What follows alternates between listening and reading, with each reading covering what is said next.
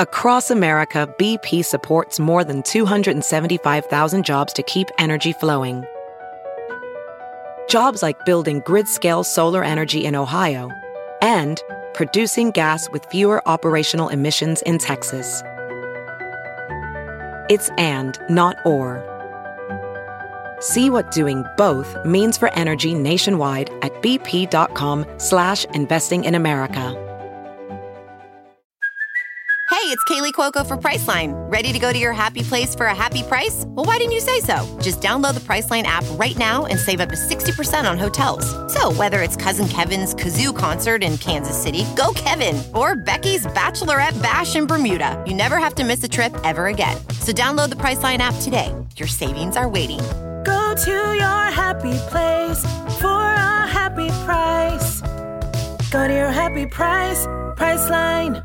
The following podcast is a Dear Media production. Hey, I'm Molly Sims. And I'm Emma Gormley. We're two girls obsessed with one thing. Beauty. And by that, we mean everything that makes you look And feel beautiful. We're calling on our favorite health experts, industry insiders, and friends to answer all your beauty questions. With a drink in hand. Definitely with a drink in hand. You're listening to Lipstick on the Rim with Molly Sims. The older we get, do you think more about getting plastic surgery every day? I mean, we are at the end of a very hard fucking year. It's 2022. We're almost done. It's in winter. I think about it. I would like to get my eyes done before the end of the year. I would say it's Emish's guest today because it's One of my favorite humans. One of her favorite humans. I have not gone to him yet, but I will go to you. I've just been slightly busy this year. Actually, we were in New York and you left me to go get Botox. I really wanted to, but then Super was with me and it was a whole thing. But today we have a very special guest and one that might be doing Emish's eyes, which she has wanted to do her eyes for a million years. We have on Dr. Stephen Levine. And why we have on Dr. Stephen Levine, because he is probably the most understated plastic surgeon. He's the most famous unknown, unknown. Yeah. He's known. He's he known. Does every He's under the celebrity radar. He does every celebrity in the world. Every celebrity that looks fantastic knows Stephen Levine. Yeah, he's been featured in Birdie, People Magazine, Allure, Coveteur, Elle, The Cut. If you know him, you will find him. He is an aesthetic and reconstructive plastic surgeon on the Upper East Side of New York. He specializes in what is known for natural-looking enhancement across the face, the breast, and the body. We're so excited. We have a million questions. I have a big year next year. She has slightly less of a big year. I am turning 40, and she is turning 35. And so we just wanted to get in really early with you.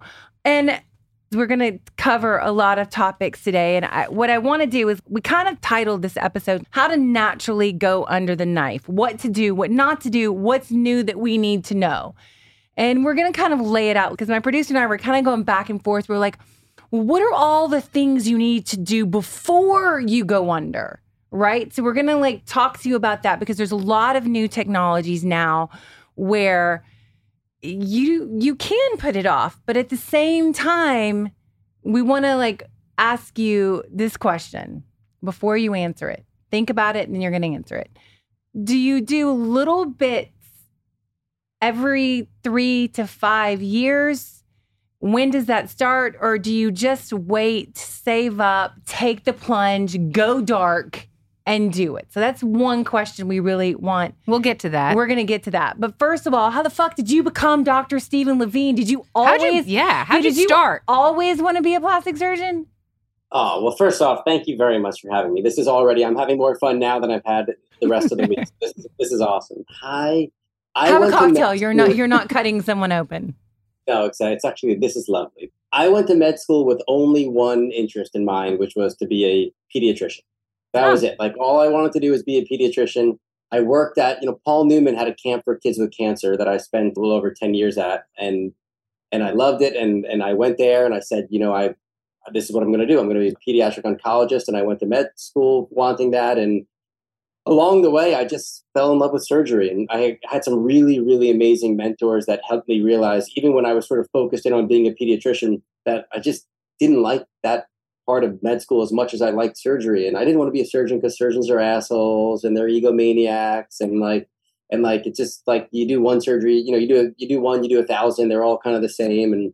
And I fell in love with, I think of surgery as like singles tennis. It's like you versus a problem. There's no medicine involved. It's very, very ego gratifying. Surgeons love it. And I have to say, we think of plastic surgery as being like, oh, you're getting plastic surgery. But with people who get sick or have cancers or have really bad accidents, it is amazing what a plastic surgeon can do.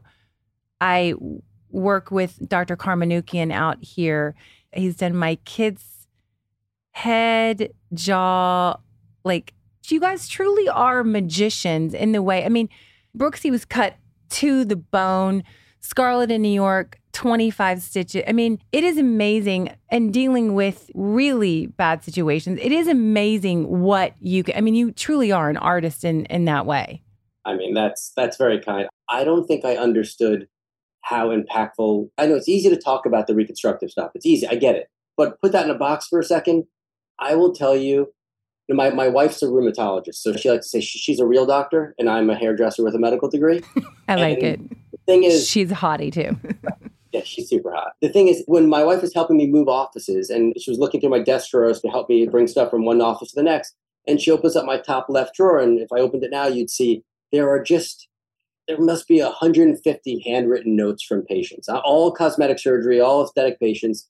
And I don't mean like little 2 lines, thank you so much. I mean 2-3 pages of, when I look in the mirror, I finally smile. I haven't thought I was pretty in 10 years. I stopped looking in the mirror years ago. I've never done anything this important for myself before. And then my wife, who's saving people's lives, is like, I think I have 3 of these letters from patients.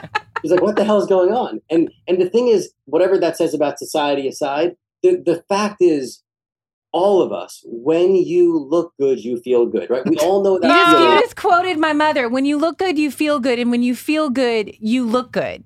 And that is the best. We have a girlfriend. I have goosebumps. We're not going to name her, but she finally, after fucking 20 years, got her boobs done. Her boobs were terrible. She hated them. She hated her boobs. She had gained weight when she was younger. Literally, this past summer, she brought them out, and they were out. And she was so happy. Yeah.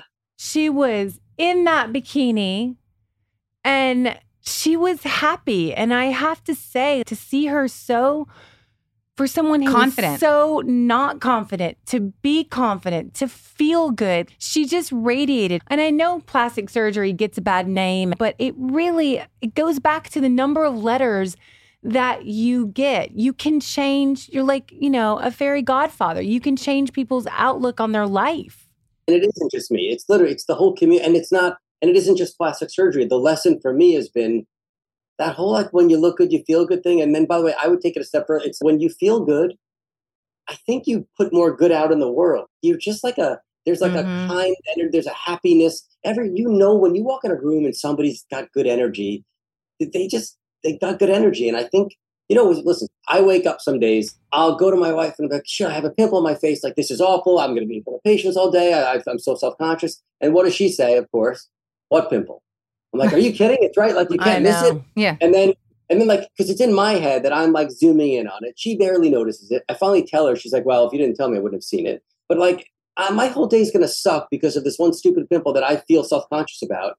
And then I just think, then there are the other days where you just got back from vacation, you're a little tan, you kind of feel like you look good, and you're like, bring it on. Steven has a 6-pack. Yeah. So he comes back from, he showed me a 6-pack. I was like, did you build that or did you work at that? Exactly. We could build it for that? you, but if you want to work at it, here's what it looks like. If you don't want to work at it, let me go into an operating room.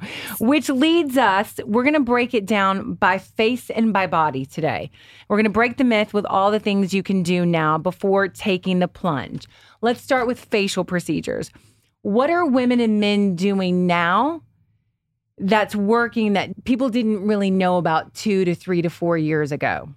I'll preface by saying my practice is completely confined to surgery at this point, with the exception of Emisha and like three other random people probably. Like I don't do any injectables. I don't do any lasers. I only do surgery. And why is that?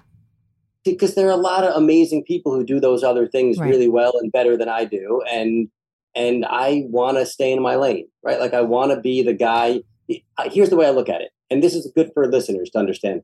I think, and I say this with love, I have dermatology colleagues who I have tremendous respect for, and they can do things I can't do. But dermatologists get to live in the gray. They get to live in this area where you go and you see your dermatologist and they have a conversation with you about something they're going to do for you. And they talk about things like, you're going to see an improvement. Maybe you'll see a 30% reduction in this or 50% reduction in this of 20. And like, I don't even know what those numbers mean. Whereas when you see me, the bargain's really simple. If you are willing to let me cut you and you're willing to take all the trade-offs that come with that, and maybe there's a scar, there's downtime, and there's bleeding, and there's swelling, and there's expense, and there's anesthesia. If you're willing to take all that, then I will definitely give you the result I'm promising you, right? There's no gray. It's just, if you let me cut you, I will get you the result I'm promising. Okay, you're going to cut me.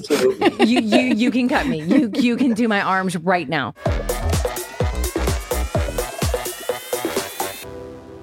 You know, sometimes I miss school. I mean, I don't really, but I really do love learning, especially learning from experts. I guess that's why we started the podcast, to be exactly that.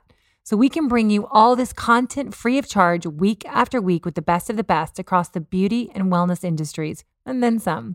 So every Tuesday and Thursday at 4 p.m., join Macy's Live, hosted by top fashion and beauty experts and influencers covering everything you need to express your personal style. To tune into live style, all you have to do is go to Macy's.com/Macy's Live. That's Macy's.com/Macy's Live for insights on how to make the latest trends work for you. Find new twists on your go-to favorites. There's even gift inspiration, which personally, as a self-proclaimed gift whisperer, I have to say I never say no to an extra tip here and there. There's always more to go around. And obviously, don't forget to check out Live Beauty for all the insider tips on new beauty releases, how-tos, and must-have products that your routine needs now. It does. Just trust me. What I love so much about this program is how fun and informational it is. I love that Macy's has created something like this. They really think about their customer first, and it shows. Anytime I'm itching to find out new information in the fashion and beauty space, I know I can really rely on this incredible resource, not only week after week, but twice a week.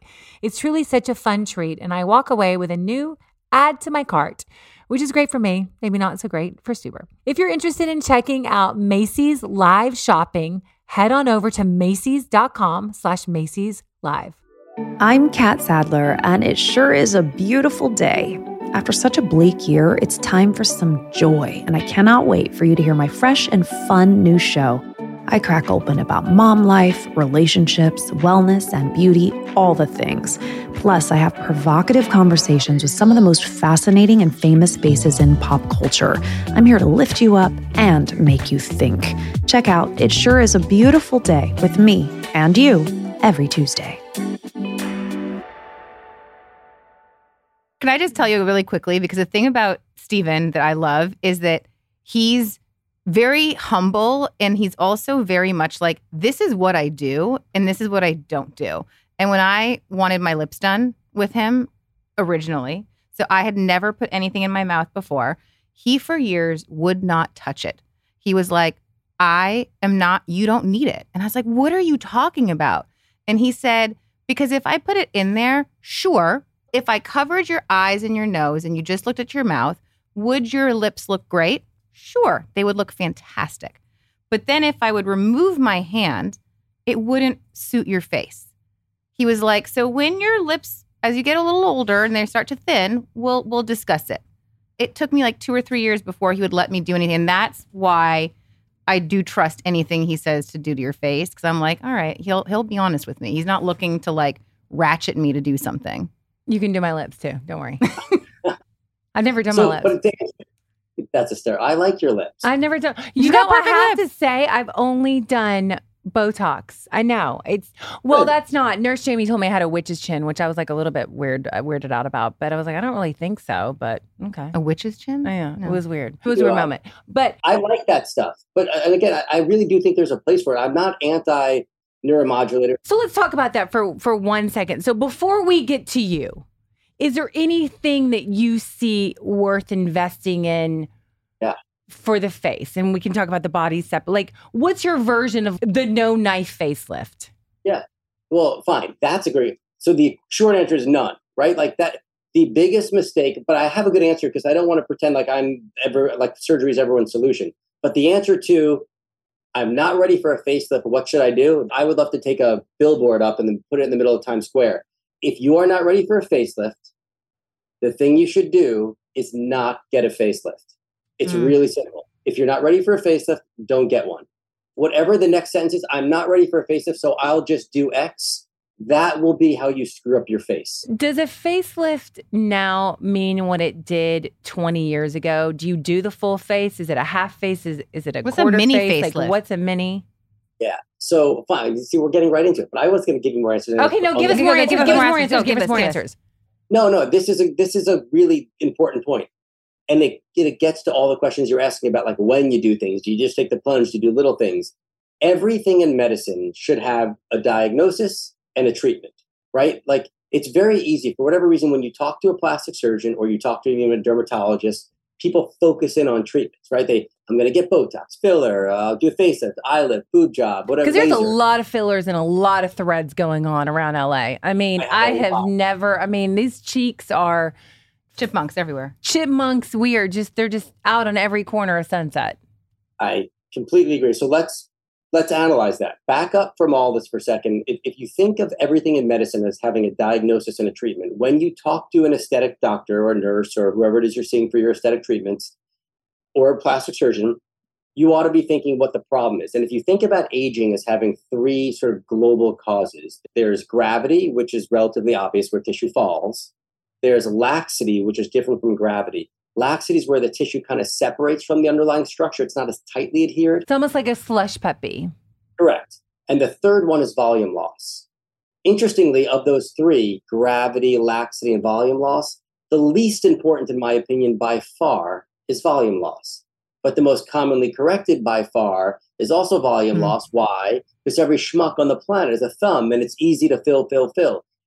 If most people look in the mirror at the things they don't like about their aging face, most of the problems, in my opinion, that I see are they're people who have problems related to gravity and laxity, which means the treatment has to be lifting and tightening, not filling. Right now, you're one of my little 80-pound cachectic Upper East Side ladies who hasn't eaten a meal in 3 weeks. Yeah, you need some filler, right? Like you need volume, you need something because you can't lift an empty bag.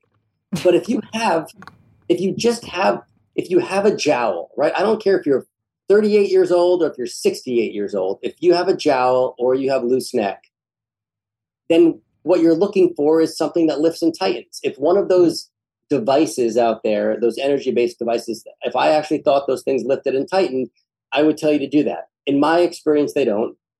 But maybe there's a role for them in younger patients to help stave things off a little bit. Do you think they build scar tissue? They do, by definition, right? When somebody says somebody builds collagen, that's a euphemism for scar tissue, right? They're the same thing. No, they are. I have to write that down. That is a quote. There's nothing wrong with building collagen or scar tissue to help add volume. But in my experience, the machines don't lift and tighten in enough of a way yet in 2022 to make a big enough difference. Where I do think, and this answers the question you brought up earlier, what I do think people should invest money and time in that has nothing to do with me is good skincare, right? Like the dermatologists I work closely with are incredible at good skin treatments, right? Resurfacing treatments, all the low energy laser treatments that just basically cause little injuries to the skin, right? These little injuries, whether I don't want to name the stupid devices, but there's so many of them, and in the right provider's hands, I think those are awesome, right? Those are the things that really make a meaningful difference to to help keep your skin looking healthy. Give me an age range for that. Like your 30s, is that like the right time to be doing that? I think the whole world is so obsessed with beauty right now, and the Instagram generation. I think you could see a dermatologist in your 20s. Yeah, no, for sure. Those lasers, talk though. About products. Yeah, lasers and stuff is like 20s, 30s. Yeah, I think. I mean, I don't think you're crazy to do it in your 20s. Yeah, just because it's preventative. You're just adding. You're adding to the bank. You know what I mean? Like nobody doesn't look better when you get one of those low energy laser treatments that you walk out, you're a little red, but you kind of feel like you look good in 4 or 5 hours. Your skin looks great. I need one of those. I need one of those. All right, so mini facelifts. One of the things I remember you telling me is the average age for your facelifts had really, I want to say you told me like 47, like a year or two ago. Right. Really? Yeah, 47. Last year, my average age was 47, and that's. So was that a full facelift? So I joke about that term all the time. Only patients say things like that. This full facelift, mini, half. I tell patients all the time, you can call it whatever you want. You tell your friends you're having whatever you want. You want to call it a mini, we'll call it a mini. You want to call it a lower, we'll call it a lower. Well done surgery goes from the top of the cheek to the middle of the neck. That's basically what you should be doing if you want things to look natural. Now, you might decide you want to do something up here above the brow. As a general rule, I don't like the way people look when they lift their brows. It's not I think Botox does a really good job of subtly lifting people's brows. And every once in a while, I see someone whose brows are really low and could benefit from surgical intervention. But that sort of leads me to the next idea, which is, here's one. This is something worth writing down. The biggest difference between surgeons, it's not technique. It's not technical ability. It's aesthetic judgment, right? Anybody who tells you that they have a special technique is full of shit. Run away from anyone who tells you that their technique is special. They're the only one in the world who knows how to do it. They are completely full of it, right? Nobody has a special technique. Nobody knows something someone else doesn't do. What we have is our own aesthetic judgment, right? Like take breast augmentation because it's a super easy sort of concept to grasp. It's not the most challenging procedure anyone does. We know that. But you walk along the beach in Miami and you see these girls with these like little 90-pound girls with these like cannons out to here. And listen, you pull them aside and say, Miss, what do you think of your breasts? And she's going to say, oh my God, I love that. And then ask the doctor, did them, what do you think of the breasts? And the doctor says, they look great. So you've got a happy patient, happy doctor. Technically, that's well done surgery, I guess. I think it looks gross, but it's an aesthetic judgment, right? It's like, so when you look at people whose cheeks are all filled with filler, or you look at people who have bad facelifts, like it isn't necessarily a poorly done operation. It's not the technique. It's the judgment of the doctor doing it. It's hard to see bad work, though. You fix a lot. I mean, I know patients you've fixed, and it's hard to see when it's badly done. I mean, even with my back surgery, I feel like I had a 4 C-section. I'm like, wow, that was really well done. It's a little longer than I wanted it to be, but it was like, it's hard to see bad work. Anyway. Can you reverse bad work though? Like, cause I know you're so discreet. I was in his office one day and he was like, I have someone back there. And I was like, who? And he wouldn't tell me. And he was like, they're coming in and out of the, special entrance. And I'm like, I want to know who it is. And he would not tell me, which is, fair. But it was like a botched job. And she's like, is it this person? This person? I was like guessing. And he was like, I'm not telling you. I'm sorry. And HIPAA and all of that. Daily Mail. We're going to list every A-list celebrity right now. But how hard is that? Like when someone comes in with like a really botched up face and they're like, hey, can you fix it? Are you like, ugh, I don't really want to touch this. I don't know that I can. Like, is there ever a situation where you see that? Or are you like, no, I can make you better? No, I really don't. I sometimes it's unfixable. Yeah, you can screw yourself up to a point where it's unfixable. And yeah, as a general rule, I don't ever want to fix botched work. You're right. I seem to have, I hate the word botched, and I seem to have developed a reputation for fixing work that isn't what it should have been. And that isn't fun, right? Like I'd much rather just operate on people for the first time who have nothing wrong with them. And I'm not trying to undo something, especially because it goes back to that sort of good energy thing, right? When you meet someone for the first time who's considering having plastic surgery, that's fun and exciting and maybe nerve-wracking and anxiety provoking, but it's still, there's an element of like, I'm giving myself a giant gift, and me as the doctor, I get to be part of that giant gift. when you're treating somebody who's had a really bad experience with another surgeon, it's already muddy waters. Yeah, it's like, again, so I end up doing those things either.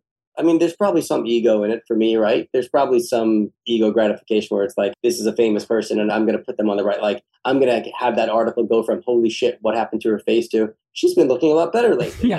She's been sleeping a lot more. Right. That's exactly right. That's ego gratifying. But usually I end up getting pulled into those cases from a friend of a friend of a friend. Like, somebody calls me up and is like, please, please, please. Because as a general rule, I'd love to not do that. What is everyone right now, not to be trendy, but what is everybody wanting? I mean, everyone wants a non-invasive facelift, right? Everyone wants this. They want this just subtle, like, hey, can't you just put 2 stitches in here? I don't want anything crazy. I just can't you just do that?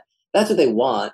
That doesn't exist yet. But I think we are way better at healing time. I say all the time, the whole ladies who lunch thing, that's over, right? I don't have patients who my old partner used to operate on these women who they come in for surgery in May and they'd like come out in September and they would be like, here, I'm out. Like, that isn't the thing anymore. Now all people want to know is when they can get back to their lives, whether they're, working 6 jobs or they're an actress or they're running philanthropies or they're in the financial services industry, whatever it is, or even if they have nothing to do, they just want to get back to whatever it is they're doing, because the idea of recovering from weeks and weeks, it doesn't do it. I tell people, you should expect my typical rules, and I usually repeat this. I'll say 3 weeks for social events, 6 weeks if you're the mother of the bride, and 12 weeks if you're the bride. But most people look good enough to go to dinner with a friend by the end of the first week without scaring people. It's crazy. I love something that you said to me once, which I think is so interesting, is you really never want someone to find you on social media. And so you keep social media super low profile. You don't want someone to go on Instagram, and you think that a lot of plastic surgeons use Instagram falsely, or it's not the right way to talk about plastic surgery. Can you speak to that a little bit? Because I do think that there is, I find sometimes, like, I go down the rabbit hole of plastic surgery and I'm like, ooh, look at that transformation. Look at that transformation. Look at that. Why do you have an aversion to that? What is your philosophy on that?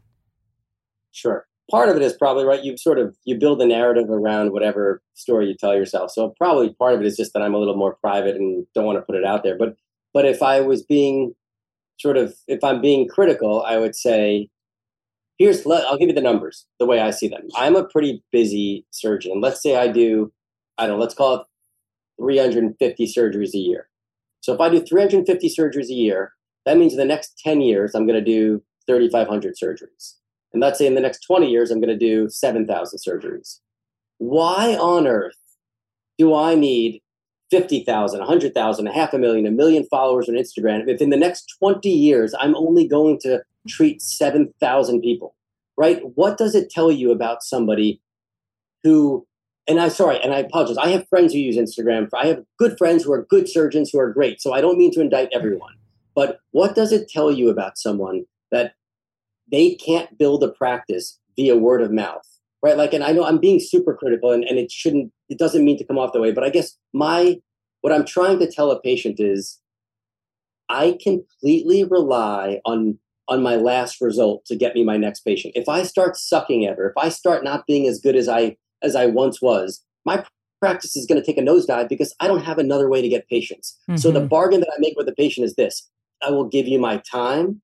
I will give you my energy. I will follow through on whatever promise I made to you as far as results goes. I will do that, or my practice will suffer and die. As opposed to if I spend $200,000 a month on Instagram advertising and marketing and giving away free surgery to get celebrities to endorse me and whatever else you can do, then you almost don't care if your patients are happy, because word of mouth isn't how you get your patients. You get them through this marketing machine.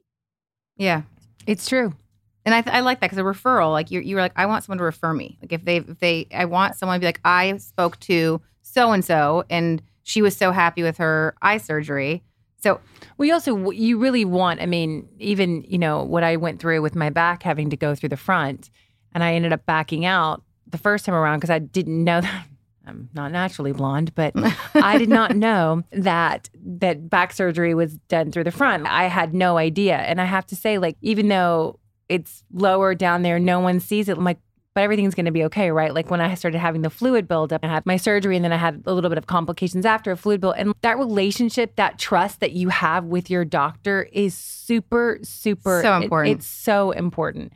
I just want to switch gears really quickly on the body, right? Because now I think the body, as much as the face, the body is now getting a lot more attention, right? You're having lasers for the body, but what are some of the techniques that you're doing now, whether it be, and we know about the tuck or the mini tuck, whatever, but is there anything else that's new that I need? Because I really want to get my arms done. I've always been, well, you can't see because, well, they're kind of skinny right now, but I was a swimmer for like so many years. So I'm always like conscientious about being broad or whatever. And I look at someone like, God, your arms are so fucking tiny. But everybody says you're going to have like a 9-inch scar, right? Like, why the scar? I know. It's so the answer is because the holy grail that we just don't have a handle on yet is non-invasive skin tightening, right? There are all these machines, and I own a bunch of them, to be honest, that I use in the operating room that basically deliver energy to the tissue that are supposed to shrink wrap the tissue, right? That's the sales pitch. I'm going to do some lipo on you.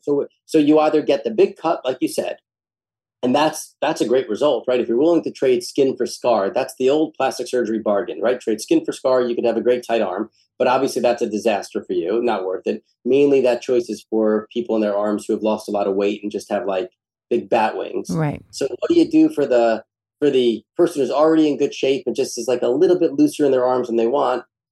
I mean, that person probably spends a lot of money on something that doesn't really work, right? So maybe instead you make a donation to a charity and at least you get a write-off.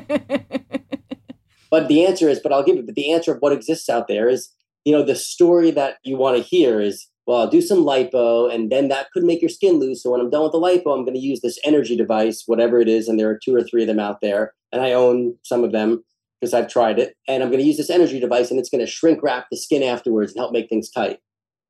Or maybe you're going to make a scar, like a small scar just in the armpit. And I will, this is where that aesthetic judgment of the doctor comes in. For me, I wouldn't offer that surgery to you or to anyone because I don't think it looks good, right? Like I don't like the aesthetic of it. Even though it's a smaller scar, I don't think it's worth the trade-off. I don't think it's a big enough improvement. And I really don't think there's a minimally invasive way to make a significant difference in the arms, unless you are somebody who's got really thick dermis and a little bit of extra fat, and liposuction can sometimes make a little bit of a difference. But really there's no awesome. I'll see you next week. I'm coming to you just to try out those machines you got that you probably aren't using. I'll just test them out for you. Give them a whirl.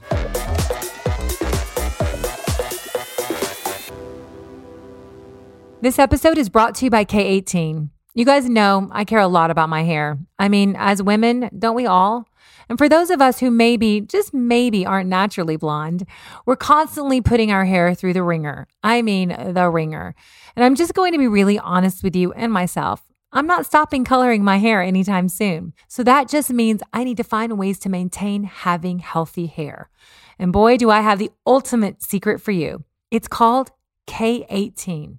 That's right, K18. And what's so cool about it is that it's not your typical beauty brand. They're a biotech company that creates a clinically proven, science-backed hair products, and their breakthrough leave-in molecular repair hair mask reverses damage in just 4 minutes, which is hard to believe, but it really does work. Shop K18's leave-in molecular repair hair mask at Sephora and Sephora.com. You guys, I have been using this. I mean, I think I was one of the beginnings. I got like a first sample, I think it's at least been 2 years. It's unbelievable. I'm telling you guys, it's the future of hair care. Unlike most products that cover up damage, this one works to improve damage from bleach, color, chemical services, and heat on all hair types. You heard me right, all hair types. The secret is in their patented K18 peptide. And if you've just listened to our episode with Dr. Dominique Freyden-Reed the other week, you're probably now the expert on peptides. But in all seriousness, this product was born after 10 years of complex bioscience research to restore strength and elasticity in the innermost layers of your hair. What I leave you with is this. I get that finding the time to do a hair mask can be difficult, but what makes this one so different and actually attainable is that everyone has 4 minutes in their day. So now you have no excuse but to have smoother, softer, and just better hair. Bring your hair into the future with K18 Molecular Repair, available now at Sephora and Sephora.com. I don't know if you find the change in season getting closer to the holidays, but I've been finding myself gravitating towards more comfort foods recently. And you know what happens there? Bloating. That's right, bloating. I'm someone who's pretty good about always taking a probiotic, but when I skip a day, I can really feel a difference. That's why I consistently turn to Seeds DS-01 Daily Synbiotic, a broad-spectrum plant-based prebiotic and 24-strain probiotic formulated for digestive, gut immune, and additional systemic benefits. They're designed as specifically capsule to protect against stomach acid, digestion enzymes, and bile salts for viability through digestion. So what does that mean? The live probiotics will actually make it to the end of the small intestine for delivery into the colon. If you've taken a probiotic before and never felt a difference, it's likely because the good bacteria wasn't surviving your GI tract. Seed is designed differently, and that's precisely why it works. So what does that really look like? We're talking benefits in and beyond the gut. Seeds DS-01 will support ease of bloating, healthy regularity, ease of evacuation, but also support your gut barrier, skin health, heart health, and micronutrient synthesis. Gut immune isn't boosting the immune system. It's about supporting the crosstalk between your intestinal cells and your immune cells. Many, including myself, see improvements within just 24 to 48 hours. And as if I needed more love, Seed has an incredible refill system so you can practice and partake in sustainability from your own home. Their sustainable biomaterials and refill systems reduce our imprint, which in turn allows us to be gentler to our planet. Start a new healthy habit today. Visit seed.com/lipstick and use code lipstick to redeem 20% off your first month of Seed's DS-01 Daily Synbiotic. That's seed.com/lipstick and use code lipstick.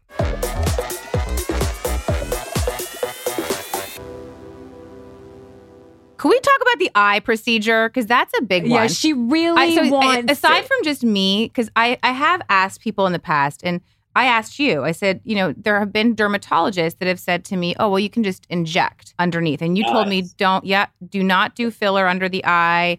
It's a waste. You were like, just do the surgery and call it a day. You told me that too. From day one, every derm is like, just fill it. I'm like, no, don't. And he told me the same thing. thing. He said, no, don't fill it. No, suck it out. Go under. Yeah. And here's what I'll say. I want to just listen. I already, just so you know, I get a phone call not infrequently from a derm colleague who's like, can you please stop telling my patients that this doesn't work? Or can you please stop impugning what I do if you want me to send you any more people? And I'm like, it's not that I don't want to suck up to anyone. On the other hand, I want to be honest and straightforward to patients, but I also don't want to be such a contrarian to tell you that derms are awesome. They do things I can't do, right? I don't do filler well. I don't do Botox well. I don't do the lasers. I think you do Botox very well. Well, thank you, but I don't want to do it. So don't tell anyone. He's not taking any Botox or Restylane or filler patients. Nothing. But so I think there's a time and a place for it. There are patients who do look great with filler. Here's the weird thing about filler under the eyes. Again, this is just my experience. If an injector wants to disagree with me, they're welcome to. I think lower eyes have a fucked up relationship with water to begin with, right? So the lower eye has a weird, the milieu of the lower eyelid has a weird relationship with water where some days you wake up and you look like a disaster, right? Like you don't even want to go outside. Your lower eyes look horrible. Maybe you drank red wine, you had sushi, you slept on your face, you cried. We did all that last night. Right. Like all those things. And then your lower eyes look terrible. And some days you wake up and you look in the mirror and you're like, damn, I know. It. I'm bright-eyed. That's so weird. You're like, damn, I look good. Or thank God I didn't drink that water, bottle though, of soy sauce. Well, so here's the thing. So the lower eyelid has got this strange relationship with water. And now you take this molecule, hyaluronic acid, which is the active molecule in Restylane and Juvederm and these other types of fillers. And you take this molecule. The reason why they charge you so much money for it is because the molecule itself can absorb about 10,000 times its weight in water. So it's very good at holding on to water. It's what's called hydrophilic. It sucks up water, which is great depending on what you want to do. But you've already got this weird relationship with water in your lower eyelid. So sometimes you get filler in your lower eyes and it looks good when you leave the office, or it looks good even for a week or 2 or 3 or 4 or a month or whatever it is.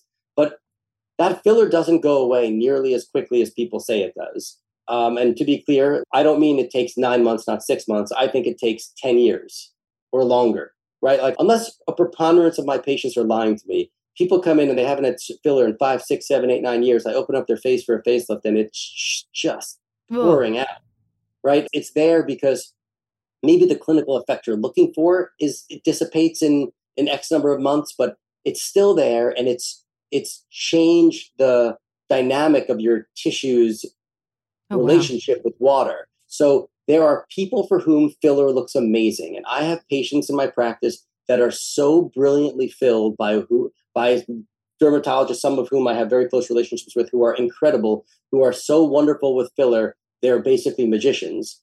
But the problem is the barrier to entry to being a filler person, whether it's, dermatologist, pediatrician, plastic surgeon, nurse, OBGYN, friend down the street, like got a whole bunch of filler from Mexico, whatever.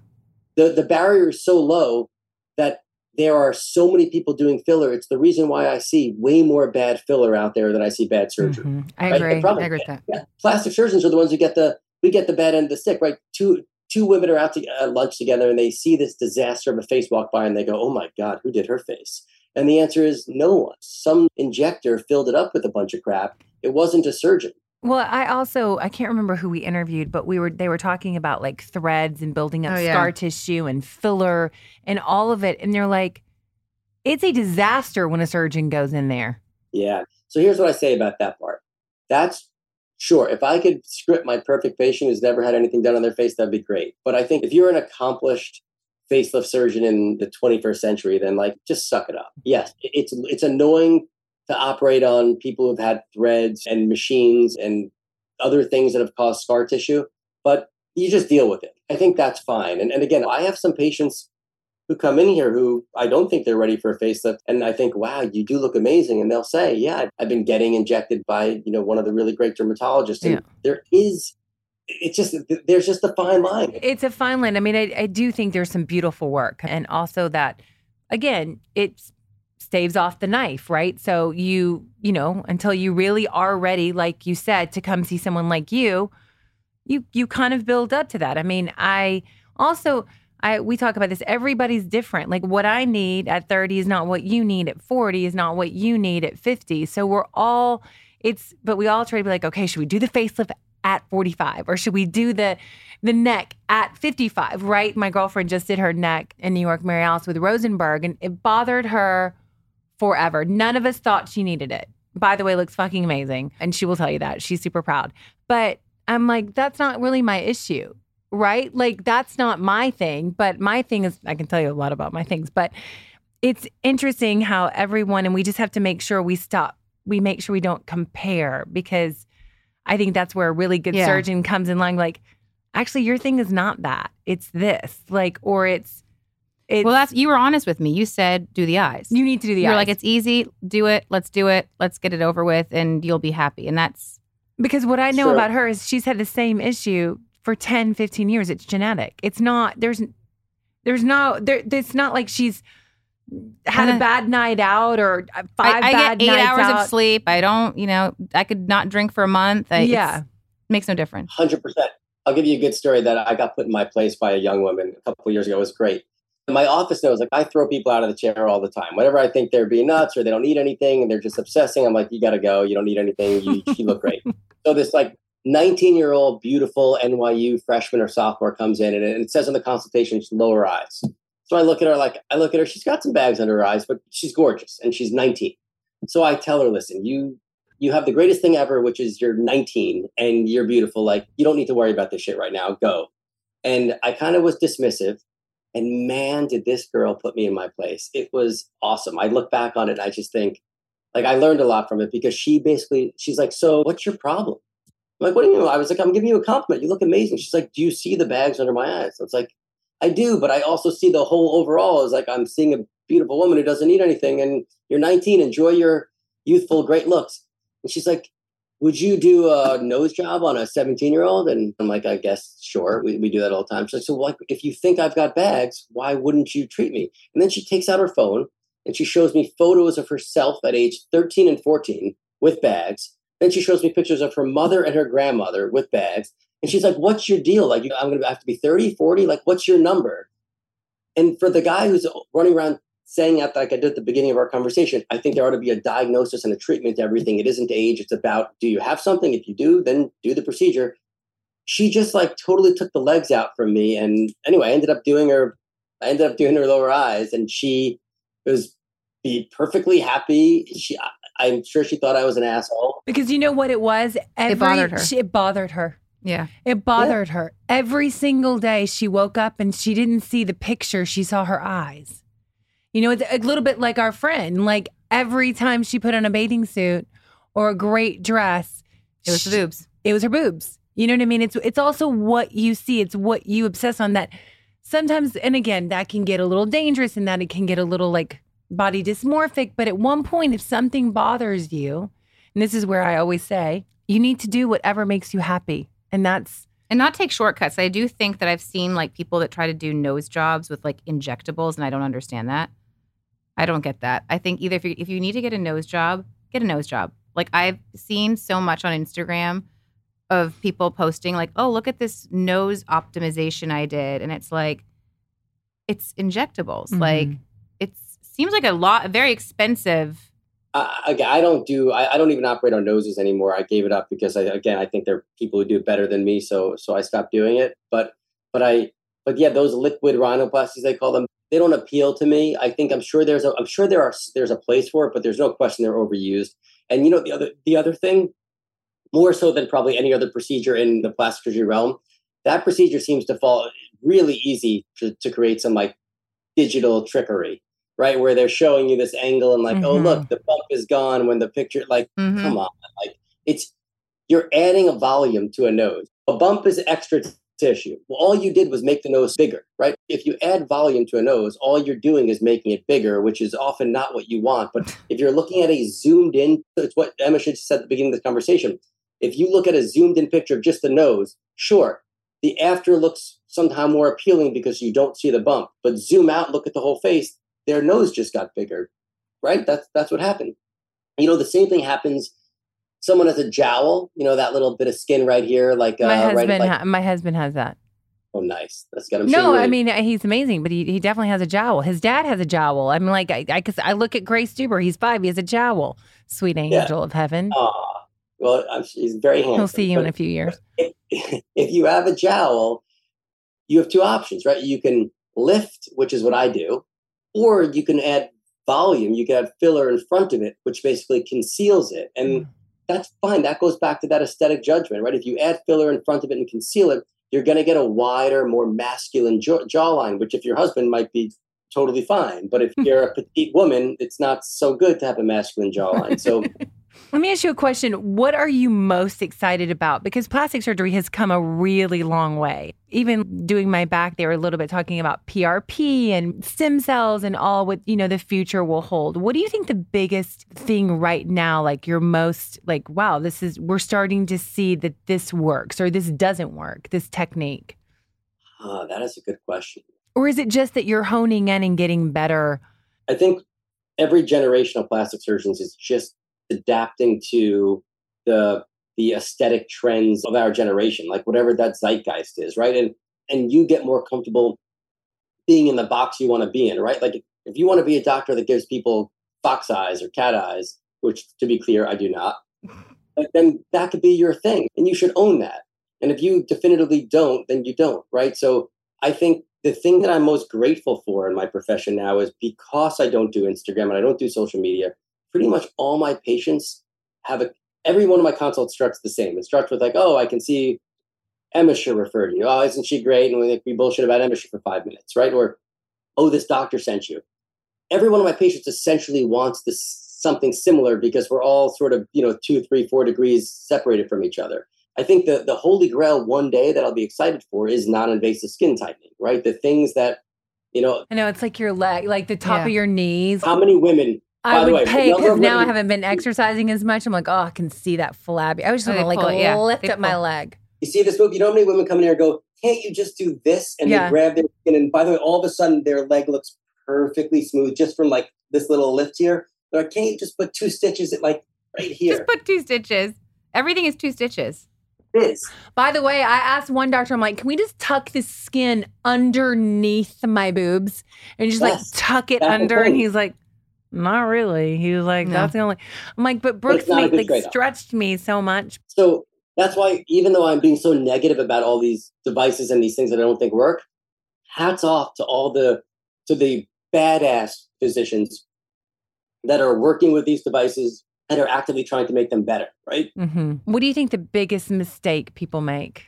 I think the biggest mistake people make is doing things to avoid surgery, which sounds like a super self-serving answer, but I mean it. If your reason for doing something is, if you say to yourself, I really want this surgery, but X is standing in the way, whether it's money or it's the downtime or it's the fear of surgery, I think you really need to ask yourself, if the thing that you're substituting for it, is it a reasonable Band-Aid, or is there a chance that it will actually set you back? And that's probably the biggest mistake people make. And then you do lose the forest for the trees, right? You start doing these little things, and before you know it, you don't quite look the same anymore. Well, you do tweak the eyes, and then you tweak the cheeks, and then you tweak the lips, and then you snatch the waist, and then you don't look, human. You don't really look human anymore. You don't look like yourself. No, it's true. And just to go back to the point I was saying earlier, I have a tremendous amount of respect for the doctors who use these devices right now that I don't think are great. But first off, I promise you, I probably see the people who they didn't work on. So there probably is a subset of people for whom they work better on than the people I see. And someone has to make these things better, right? If we're ever going to get to this non-invasive skin tightening, which I hope to in my lifetime, then someone's got to be trying these things out and tweaking them and giving feedback to the companies making them. So I'm glad they exist. I'm just happy not to be one of the people using them. Listen, I agree with you. Yeah, I know why I love him so much. I know I do. I love you. And you're hot. Okay. So favorite thing. No, because when we pulled your picture, I'm like, I don't know why. I guess I thought I knew what you look like. I don't know why I didn't. I was like, oh shit. What did you think I looked like? I don't know. I was like, I just have known your name for 3 years now because everybody goes to you. And I'm like, I actually don't know what Rosenberg looks like. I know what Dr. Diamond looks like, but it was just, or Sultan, but it was weird. I'm like, oh, all right. He looks like he's 15 in person. He literally looks like a child. You do look young Very and fit. young. Young and hot and fit. Okay. We do a little bit of rapid fire here on Lipstick on the Rim. Favorite thing about being a plastic surgeon? Definitely the post-op making people smile. Like that moment when you get to share that they are just so excited and they want to give you a hug and you feel that genuine gratitude, even though you don't feel worthy of it. That is the coolest feeling ever. Favorite thing about being married to another doctor? Ooh. She gets it. She gets that I'm spent sometimes, and she's really good about that, making me feel better. We're gonna send her letters, so she'll have letters of appreciation. Yeah, too. from us. From us. Favorite thing about living in New York City? Oh, yeah, energy. This place has a pulse. I could never not live here. This is it. I don't care how bad it gets. We could get married, Dr. Levine. Yeah, I freaking love it. I love New York City. I love the energy of the city. My husband, we could be married. If you could have any other job, what would it be? Ooh, I think it'd be something with kids. I'd probably like a social worker for kids. Oh. Hot. I know. It's more weird. hot. I know. Go-to cocktail. Negroni. Coffee or tea? Coffee. What's your superpower? What is my superpower I'd want or superpower I have? I think I have. You can answer both. Those are two very good rapid questions. What's your superpower you want? Oh, I'm like Superman. That was he's my cartoon idol. I want that whole set of powers. I want to fly. I want super speed, super strength. As Dr. Stephen Levine, what is your superpower? Ooh. I know your superpower. Making people feel happy, maybe making people feel good.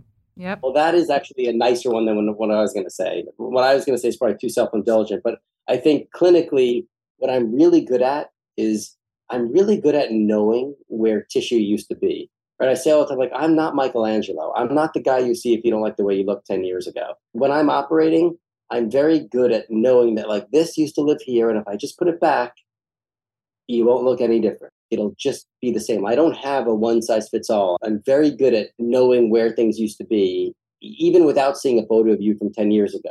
I can see the holes in the deep structures and know that, all right, this came from here and this came from here. You can just take me apart and see where things used to be and just push them up a little. I have a question for you. I know the answer to this, but I'm going to ask it for our listeners. The Jersey Shore or the Hamptons? Oh, yeah, that's the Jersey Shore for me every time. Would you ever believe that? We might be divorced already. I have a sign that says my happy place because my favorite place in the world is the Hamptons. My second favorite place is New York City. Okay, most prized possession? My dog. I mean, after my kids, love my dog. One thing you'd bring on a deserted island? The dog. Next place you want to go on vacation? Ooh, Morocco. Oh, you're married again. You're married again. We can ride a camel May 25th, 2023. You and I are going to celebrate my birthday. Where are you going? So we're going for my daughter's bat mitzvah in December. Stop it. For over Christmas. Yeah. I really want it to go. Let's do it. Biggest vice? I am a ridiculous candy-aholic, junk food. I live on it. It's basically like, it's probably 80% of my calories in a given day. Just next to me, it's just like, when we, like, at the end of the day, I just like... Stop it. Well, my producer was having a fruit roll-up, so you and her could get me. What is your biggest pet peeve? I'm very sensitive to smells. I'm sensitive to smells. My kids smell. Yeah. My kids' feet smell. I mean, his cleats are just... It's like I'm gagging. Okay. Yes. It's too much about me. I'm with you. By the way, do you want to know something? Because we talk about surgery and, we have all these doctors on. Do you know that I couldn't even, like, when I was younger and, like, going into health class, I mean, I still have an issue with fainting, but I cannot see blood. I cannot handle medical. I mean, I start to get sweaty. I start to slightly hyperventilate inside. I can literally drop. What's it? The vasovagal? I don't even know. It's like when part of your brain just like, favorite book. Ooh. It's all about magic. I grew up doing magic. That's how I paid my way through college. Did like magic at like. I didn't know that about you. You do magic tricks? I do. Stop like Mark Wilson is a great magic book that I've loved forever. You are kind of a magician. You go in and you come out. You might get something a little bit better. We ask every guest before they go, if you could give advice to your 10-year-old self, what would it be? There's definitely one girl I would have avoided, but she ruined you. Yeah, exactly. But I guess it would be, don't let failing get you down. I take things really, really, really hard. And I think all the best lessons I've learned were from things that didn't work out. And if I got back up more quickly, I get it further ahead more quickly. And instead, when I get knocked down, I would take it really, really hard. We talk a lot about going down the mountain, getting caught in a crevice and trying to get back out of it. That more successful people tend to get out of the crevice a little faster. They take the hit, they take the fall, and they keep going. And they don't, not that you don't have pity for yourself or you don't wallow in it. It's not disappointing. But, the one thing that I think we've learned, and the two of us and our listeners have constantly heard over the past year and a half, was like, things go wrong. Shit happens. Bad things happen, but those failures mean something, and use it and try to get back up the mountain, because I do think you'll have a way easier time with life and you'll enjoy it more if you can get out of the mountain, you can get out of the crevice, you can get out of the ditch. Don't you agree? Totally. Isn't that what you want? Of all the things I could ever want for my kids, isn't like I want them to get knocked down, but I want them to get back up. Yeah. And you don't like seeing your kids in pain. And that is like, I bet you that would be my number one wish for my children, is that they inherit that. Me too. It's that things don't always go as planned. It's how you get out. How you handle it. How you handle it. You can handle it really good. Having a business, I'm sure you've seen like employees and people you work with, you're like, oh my God, they're amazing, until they're not. And they leave so badly. And you're like, it didn't have to be like that. My parents were very big on how you enter a job is important, but how you leave a job is more. It has helped me in my life so much. I still work with people I've worked with for 27. People have still helped me 30 years ago that still help me now, because I've always I've been nice. I've been respectful. Yeah. We had someone who worked with Scott and I, and we're like, God, what a great kid. What a great person. Like, you're going to go far. Like, we had one guy who came back 10 or 15 years later. And of course you help people because they helped you. And it really does go a long way. It really does. You're amazing. No, I want to it's get everything done right now. I know. I've got got to see you. I'm gonna message Courtney and figure out when I'm coming. I'll come. I'm coming very soon to New York. Oh, okay, hang out. We can all hang out and double. I mean, I wish I could tell you where to find him, but his name is Dr. Stephen Levine. He's on Instagram. He is on Instagram. He's just low pro. Dr. Stephen Levine, pro. MD. He's low pro. Listen, you have an incredible reputation for a reason, and you know, if they're a celebrity that's had some work done, they look good. How about you can't give us names, but really, truly, your work is really phenomenal, and I know, and I can just tell how many patients and people you have really made happy and changed their lives, because what you do is no joke, and you can really, again, you can make people feel good and look good, and that's a gift. That's a gift, my friend. That's magic, because it's not easy. You're awesome. You guys are awesome too. I mean, thank you so much. Thank you. We will see you next week. See you next week. Love you. Thanks for listening to Lipstick on the Rim with Molly Sims and my ride or die, Amisha Gormley. We are always so excited to bring you guys along on this journey. You can find us on Facebook, Instagram, TikTok at Lipstick on the Rim, or my website where we just dive a little bit deeper into my favorite products, trends, and much, much more on mollysims.com. This podcast is a production with Dear Media. A special thanks to my team, Elizabeth Tawfield, Schaefer Carrillo, Kenna Ryan, and Anna Sessions, and everyone at Dear Media. Don't forget to listen and follow wherever you get your podcasts so you never miss out on the fun. Please note that this episode may contain paid endorsements and advertisements for products and services. Individuals on the show may have a direct or indirect financial interest in products or services referred to in this episode.